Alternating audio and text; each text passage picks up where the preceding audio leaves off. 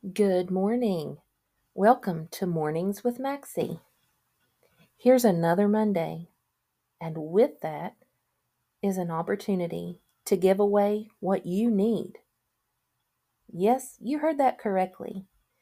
Give away what you need this week.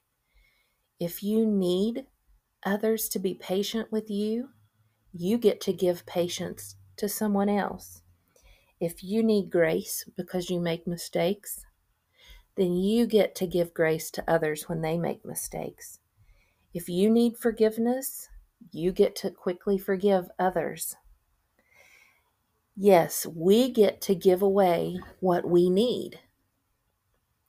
Now, this might sound backwards in some ways, but this will work. When you give away what you need, this opens the door for you to receive it when you need it.